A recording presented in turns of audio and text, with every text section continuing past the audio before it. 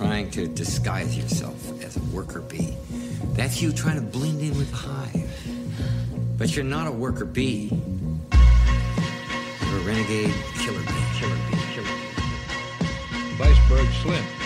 I will chop your heads off! Welcome to In Broad Daylight, a solo podcast with your host, Adam Todd Brown.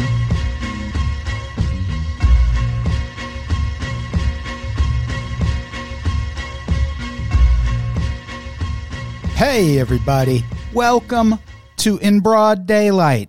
I'm your host, Adam Todd Brown. But you know that, unless you're listening to this podcast for the first time, which maybe, in which case, welcome. Thanks for listening. I fucking love you. On this week's episode, we're talking about something that is near and dear to my heart. And that, of course, is vaping. Cigarettes for people who don't want to be cool is what those are. Kinda. Also cigarettes for people who don't want to die.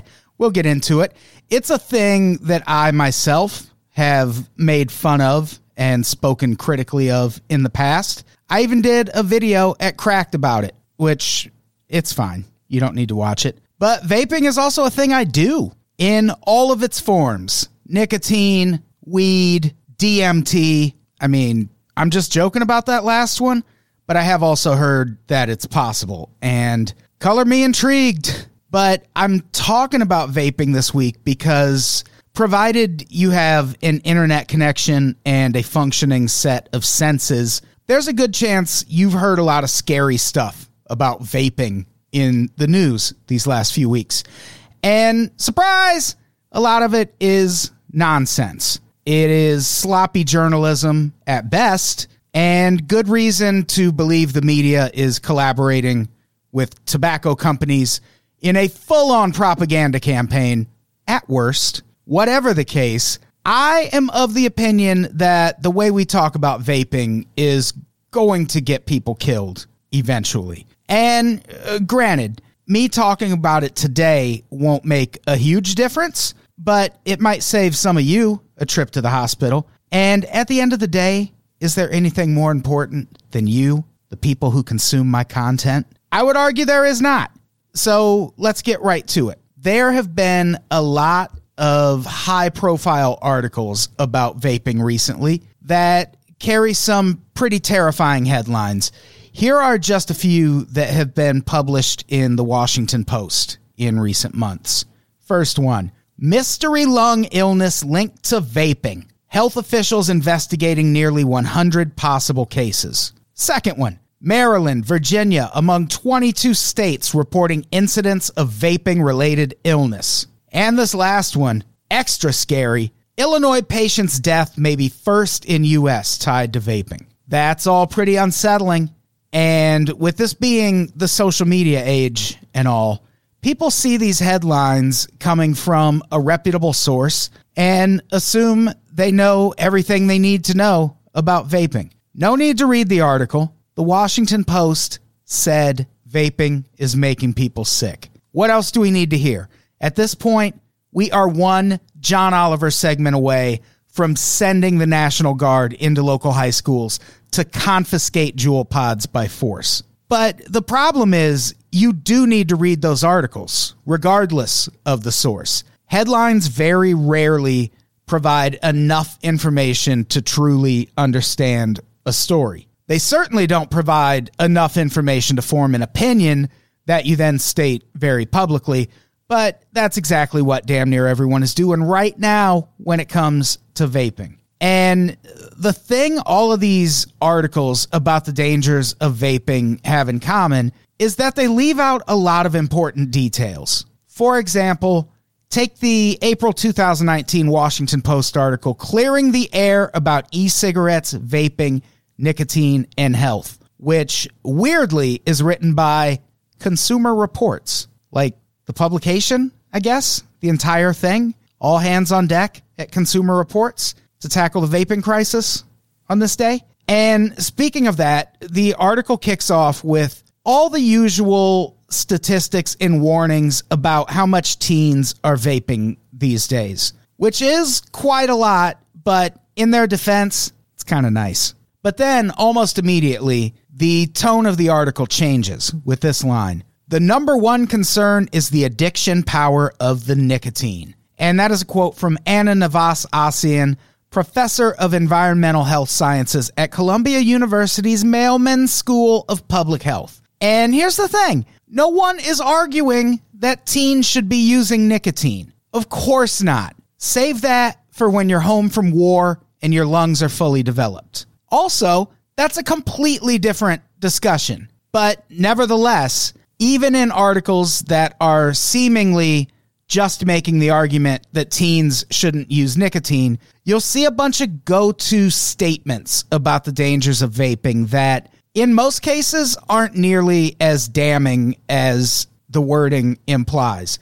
Here's a really famous one. Each Juul pod contains the same amount of nicotine as an entire pack of cigarettes. I mean, that sounds sketchy because Juul pods are very small, and cigarette packs are bigger. But, of course, a Juul pod contains the same amount of nicotine as a pack of cigarettes because a Juul pod is meant to replace a pack of cigarettes.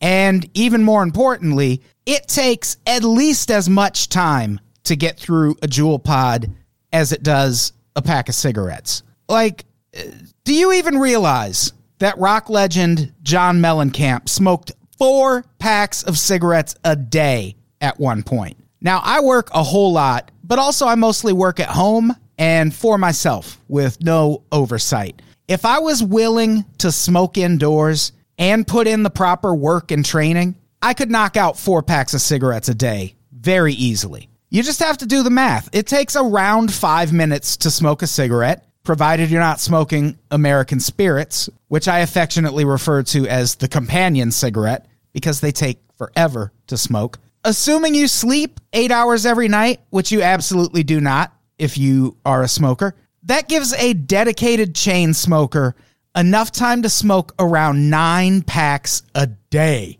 at least in theory. Just to keep it conservative, let's say 6 packs a day. Meanwhile, there is a Reddit thread out there that I'll link to on unpops.com, and it's from the r/Juul subreddit. And it's just a thread about people asking how long it takes to get through a Juul pod. And if you look at this thread, you'll see the answers range from a day or two, sometimes up to a week to get through one Juul pod. That's for a casual user. On the high end of things, you see people reporting that they can get through 2 to 3 pods in a day. And good news, I can speak from personal experience here. I started vaping, I kid you not, in an attempt to quit chewing nicotine gum. And it worked, which is saying a lot, because I used nicotine gum often while also still smoking, off and on for like 20 years. And again, given the nature of my job, I can vape pretty damn relentlessly. When I was using a Juul, I'd maybe get through a pod a day. And even then, only if I paused to smoke weed a lot less often than usual. So the fact that a Juul pod contains as much nicotine as a pack of cigarettes is an almost meaningless piece of information. Cigarettes are laden with chemicals meant to make them burn faster, because the faster they burn, the more you can smoke. That's exactly why American Spirits take so much longer to smoke. They don't have those chemicals in them that make them burn faster. So if a person really wanted to, they could easily get through 5 or 6 packs of cigarettes in a day. But getting through 5 or 6 Juul pods in a day would be way more of a challenge. So again, the fact that a Juul pod contains the same amount of nicotine as a pack of cigarettes, despite the media leaning on that as a reason for you to be scared of this product, it means nothing. They should contain the exact same amount as a pack of cigarettes because they're meant to replace a pack of cigarettes. Nicotine replacement therapy. Google it, everybody. And while we're on the subject of additives, in that same Washington Post article, you see another reference that pops up all the time in the great vape debate. Here's a quote. For example, a study published last year in the journal Pediatrics found that e-cig devices contain some of the same cancer-causing ingredients found in traditional cigarettes. Now, I'll be the first to admit, that sounds pretty damning. What you don't see in this article, though, is a link to that study. It's almost as if they're implying that you need to have access to a paper copy of the journal Pediatrics to read it. But no, it's right online, like so many other things in life. Again, I'll link to it on unpops.com. If you were in the room right now, you would have seen a URL materialize in the room. And sure enough, it does say that some potentially carcinogenic chemicals have been found in e-cigarettes. But it also says a few other really important things that don't get brought up quite as often when this study is referenced. Here's one of them. It is worth noting that although e-cigarette-only users had significantly higher exposure to 5 VOCs, that's volatile organic compounds, controls also had detectable levels of these chemicals. In fact, human exposure to VOCs from environmental sources is ubiquitous. It is also worth noting that levels of VOCs detected in e-cigarette-only users were on average lower than has been reported among adults. So, in case it isn't clear, what they're acknowledging is that the chemicals in question are found everywhere, and you will be exposed to them no matter what. We're talking about the same chemicals that force large buildings in California to carry a warning about potential exposure to carcinogens. Those are the kind of chemicals they're referring to in that study. To imply that that means a Juul pod contains the same chemicals as a cigarette is just bad and dangerous. Cigarettes have carbon monoxide in them. Cigarette manufacturers use ammonia to make cigarettes more addictive. There have been rumors that cigarettes have contained strychnine at various points throughout history. According to the FDA website, cigarettes contain more than 70 chemicals that have been linked to cancer. Juul pods and their equally demonized counterparts don't even sort of come close to presenting the same danger as smoking cigarettes, be it from hazardous chemicals or nicotine intake. Unfortunately, that doesn't stop anyone from leaning on that one study to push the idea that the dangers are exactly the same. And something else that rarely comes up when this study is mentioned is this part from the financial disclosures section. Dr. Benowitz is a consultant to several pharmaceutical companies that market medications to aid smoking cessation. Another line from the financial disclosures section. Doctors Ramos and Rubenstein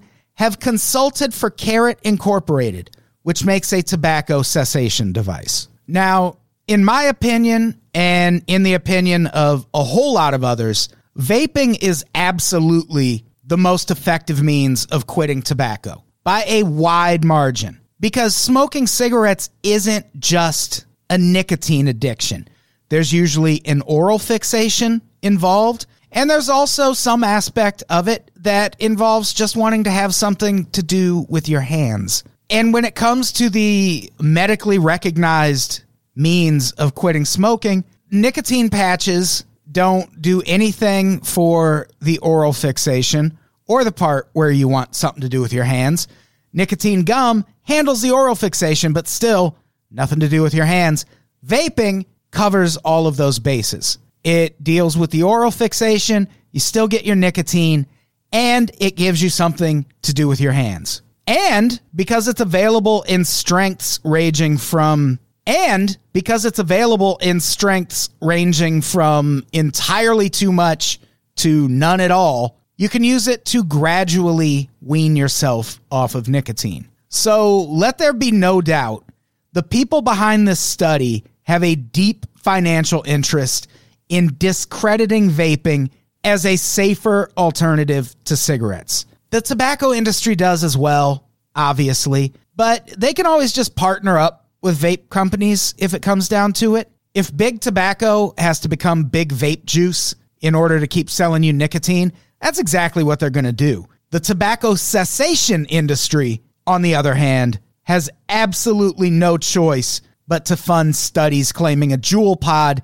is just as dangerous as a cigarette if they hope to survive. And another often overlooked hitch in the "we need to crack down on vaping to protect kids from nicotine" argument is that vaping doesn't just mean one thing. Let me run a hypothetical scenario by you. Say a coworker came to you one day and told you that a family member started smoking a year ago, and now that family member just lost their house because of it. You would be flabbergasted because who the fuck loses their house over a nicotine habit? You might even build up the courage to ask that question, at which point that coworker would clarify, "Oh, no. They weren't smoking cigarettes. They were smoking crack." We associate the general term smoking with tobacco cigarettes. Anything beyond that requires more information.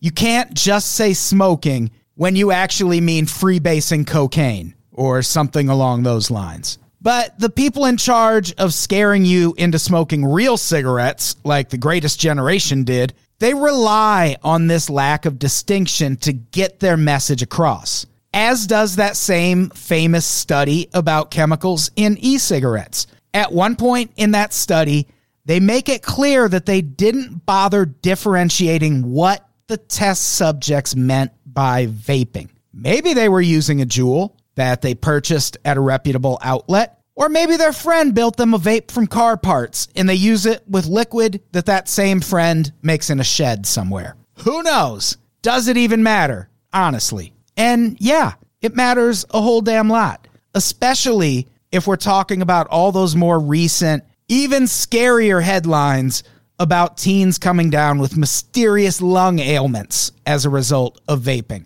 Without fail, every single one of those articles is plastered with pictures of Juul pods and warnings about how the war on lychee blast vape juice must move forward. And in every single case, the product they're actually talking about is something else entirely. You can see that at work in the Washington Post article I mentioned earlier, the one with the spine-chilling headline, "Mystery Lung Illness Linked to Vaping. Health Officials Investigating Nearly 100 Possible Cases." Now, right under that headline is a picture of a young girl using a Juul. And the next two image-related spots are a kid in a hospital bed hooked up to a ventilator and a bunch of knockoff Juul pods. And it includes all the usual stats and facts about the dangers of vaping. And then it tells the tale of a young man named Dylan Nelson. Now, according to the Washington Post's version of events, Dylan, and this is a quote, has been vaping for about a year and, another quote, was hospitalized with pneumonia last month after he started having trouble breathing. It mentions that a nurse told his mom that his illness could be related to vaping, and then it gives us this quote from her. "You need to sit your kids down and tell them the dangers of this stuff. If you're an adult, wise up. This is not good. Look into it before you decide to pick this stuff up and start using this." Now, imagine you're a parent. Maybe you already are a parent. Now, imagine you find a Juul pod in your kid's backpack fresh off of reading this article. You would have every damn reason to panic. Now, let's look at one more quote from that Washington Post article. "Patients ranged in age from 18 to 49, and many reported the use of cannabis-containing products," the advisory said. So, wait. Aren't we worried about teens vaping? Because the age group reference there, despite surely containing a few teens, is what society has historically referred to as adults. 18 to 49 is very definitively not in the teen demographic. Also, cannabis? There's no cannabis in a Juul pod. What the fuck is going on here? Well, that's where the distinctions I mentioned earlier about the different types of vaping become important. Vaping nicotine and vaping THC are absolutely not the same thing. And not just that, but irony alert, THC is far and away the least safe of the two. Yes, I know a marijuana cigarette and a tobacco cigarette, it's the exact opposite. That tobacco cigarette is obviously going to be more dangerous. Not always the case with vaping. It's usually the THC cartridges that present the most problems. And just to give you an idea how different they are, the mystery illness that guy in Wisconsin came down with does actually have a name. It's lipoid pneumonia, and it cannot be caused by alcohol-based nicotine liquids that you find in the Juul and similar other products. Let me repeat that. It cannot be caused by alcohol-based nicotine liquids that you find in the Juul and similar products, despite these articles just being plastered with pictures of teens smoking Juul devices. The illness mentioned in the headline can't be caused by that device. Lipoid pneumonia can, however, be caused by the chemicals used in the process that turns marijuana into a clear liquid that you can smoke in vape cartridges. That process, if you're not familiar, go read up on it a little bit.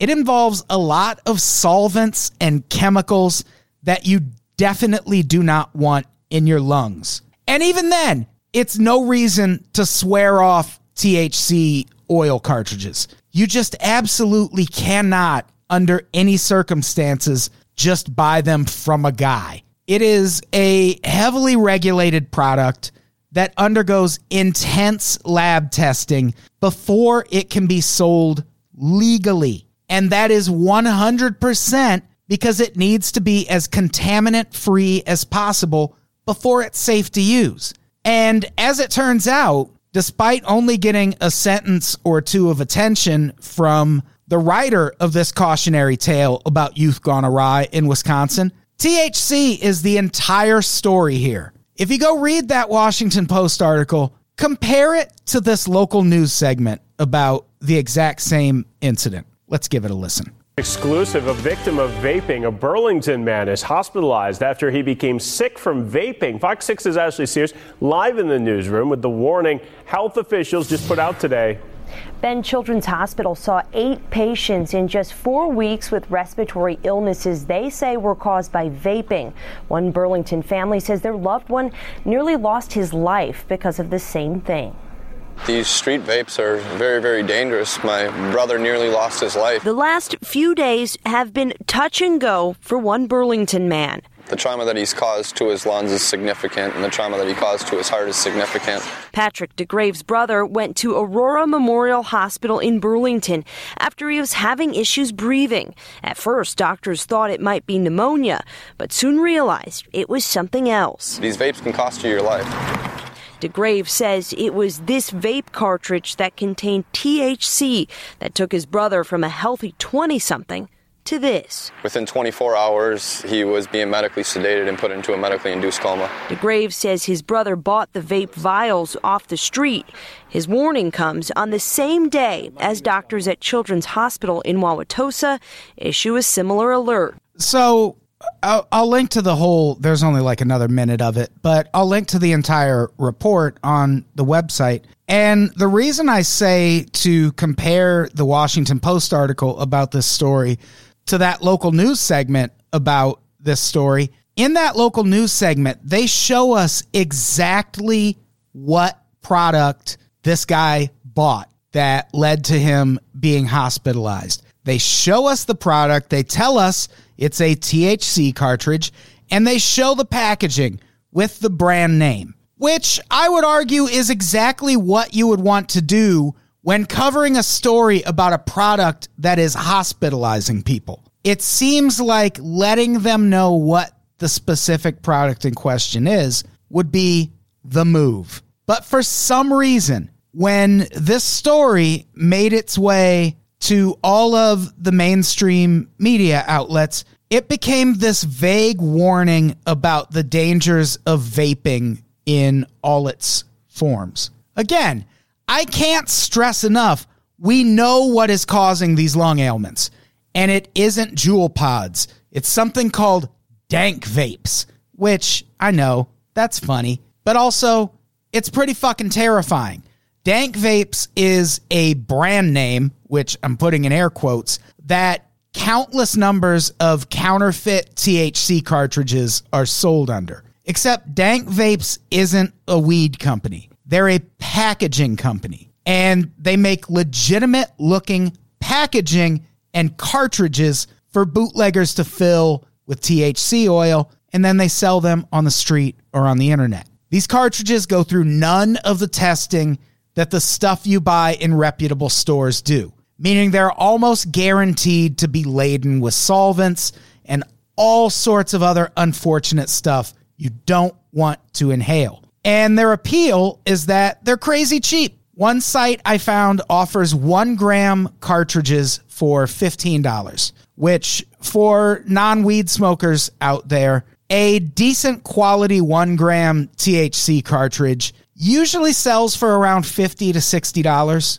You can get them for less at legitimate weed shops, but even then, you're kind of rolling the dice on what nastiness got left behind in the extraction process. If you're just buying them off the street from some dude, you might as well just take up huffing spray paint or something. But buying them off the street is exactly what people are doing, and it's making them sick. Another detail you don't hear much about these mystery lung ailments is that of the 22 states where they've been reported, only one allows recreational marijuana use, and that state is California, where the higher prices brought on by legalization have kept black markets for weed alive and well. I even sometimes buy black market weed, but just weed, not black market THC cartridges.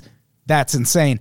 But even then, I don't remember if I left it in or not, but there's an outtakes episode, one of the last couple outtakes episodes for Patreon subscribers.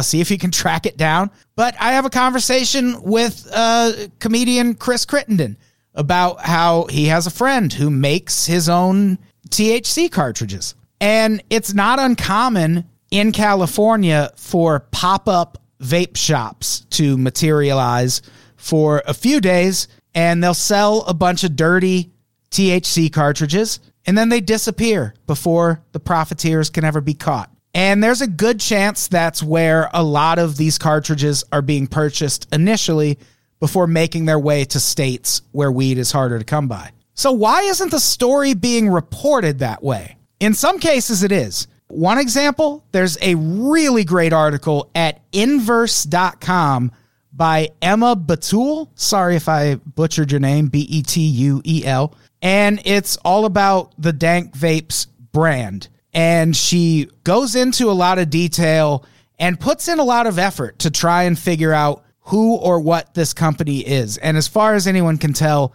it's barely a real company, if it's a company at all. And it's very interesting. Their Dank Vapes products are flooding the market right now, and they're making people sick. But again, when you read about it, it's all about Juul pods. There's also a recent USA Today article that questioned why the FDA or the CDC isn't saying more about our country's very obvious problem with contaminants in black market THC cartridges. But the higher up the journalistic food chain these stories get, details about the specific products that are most likely causing these issues end up getting replaced with these vague references to vaping in general and reminders that teens are vaping at an alarming rate. And you see the same weird vagueness in the reporting around vape explosions. There have been a few high-profile instances of that over the past couple of years,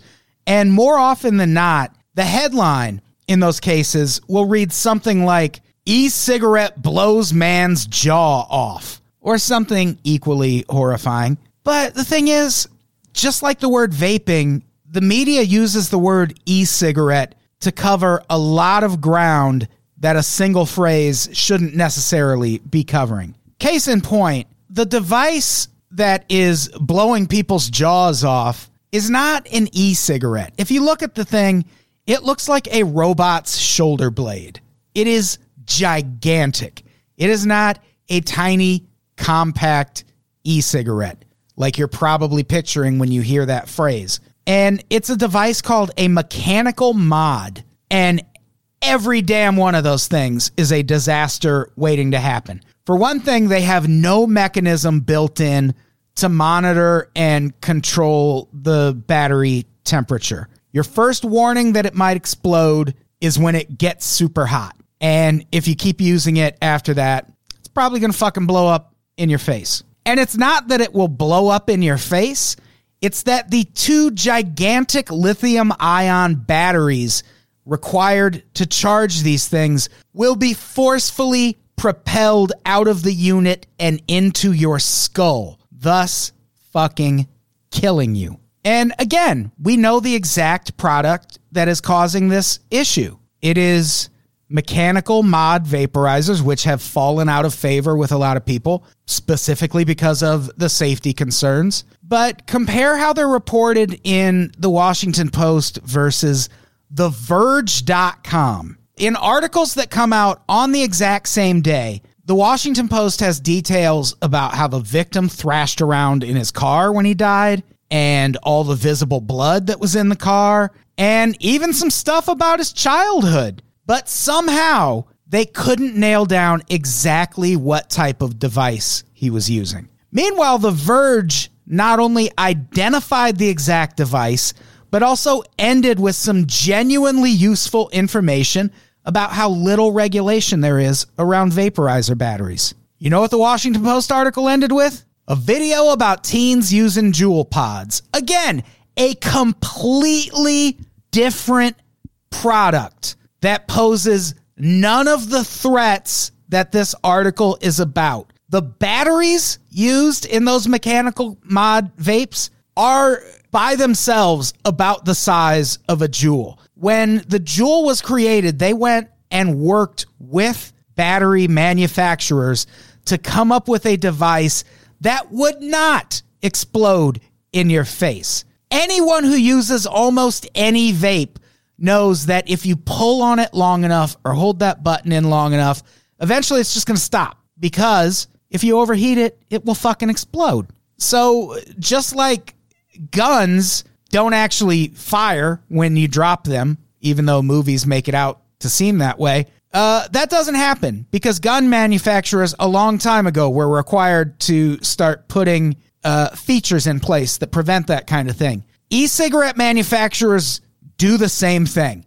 The vaporizers that are exploding in people's faces are not the Juul vaporizers that people are buying at gas stations. Completely different product. And listen, far be it from me to push conspiracy theories or anything of the like, but something's wrong here. If a new lighter hit the market and kids were using that specific lighter to burn down their houses, you wouldn't write an article just generally blaming fire and then include a bunch of pictures of matches in that article.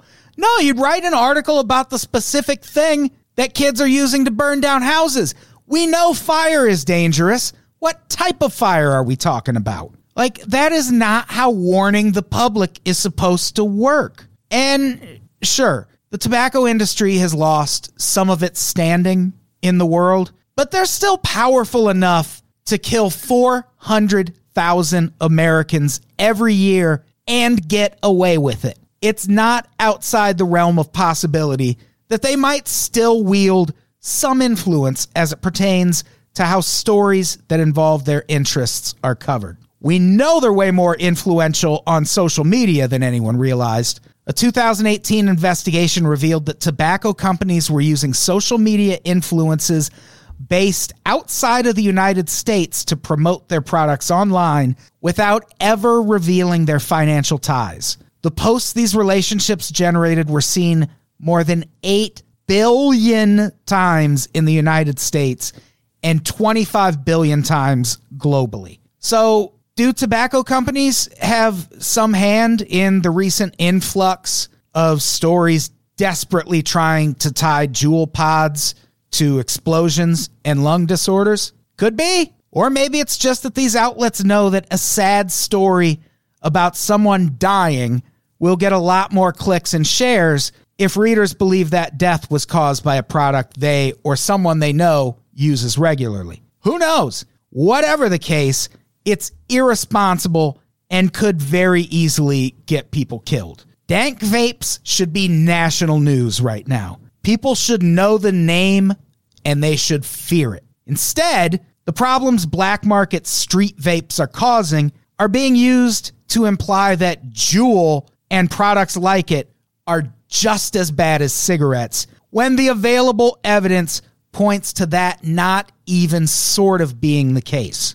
And it should go without saying that this is a campaign that could backfire horribly. There are already entire cities, San Francisco, for example, that have not only banned Juul sales within the city limits, but they've also banned shipments of Juul products to addresses within the city limits. And so what now? That means teens won't seek out nicotine anymore? Of course not. They'll just seek it out through different means, just like varying percentages of teens have done for all of history. Banning the Juul just means more young people will fall into the welcoming arms of traditional cigarettes and those vaporizers that sometimes explode in your face. How is that better? Not specifying what devices and products are causing these issues means the public in general will be less afraid of trying those devices and products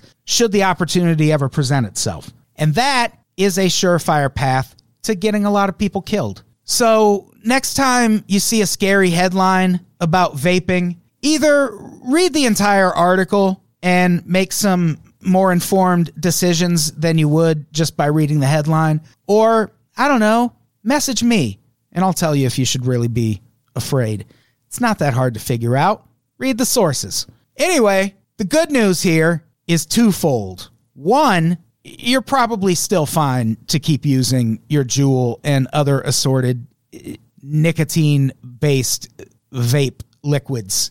Granted, we haven't been using them long enough to know if they'll lead to chronic illnesses in the future like cigarettes do, but we have been using them long enough to know that the illnesses in question here that are making headlines aren't caused by that product. So rest easy. If you've been using a Juul and it helped you quit smoking, for the love of God, do not let these headlines trick you into thinking that vaping nicotine is as bad as smoking tobacco. That's all. We just need to be reporting on this story better. That's all I'm saying, baby. And when I said the good news is twofold, the other part of that, this episode's over. This was a slog.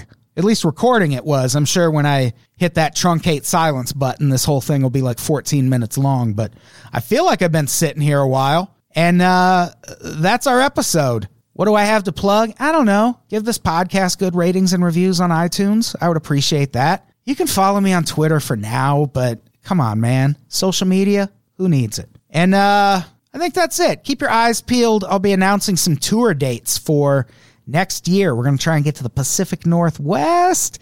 We're going to get to the Midwest again, but this time with Caitlin Cutt and Carrie Martin. We're going to try and do the East Coast. We're going to be all over the fucking place. So be on the lookout for that. And in the meantime, keep vaping. Goodbye, everybody. We love you.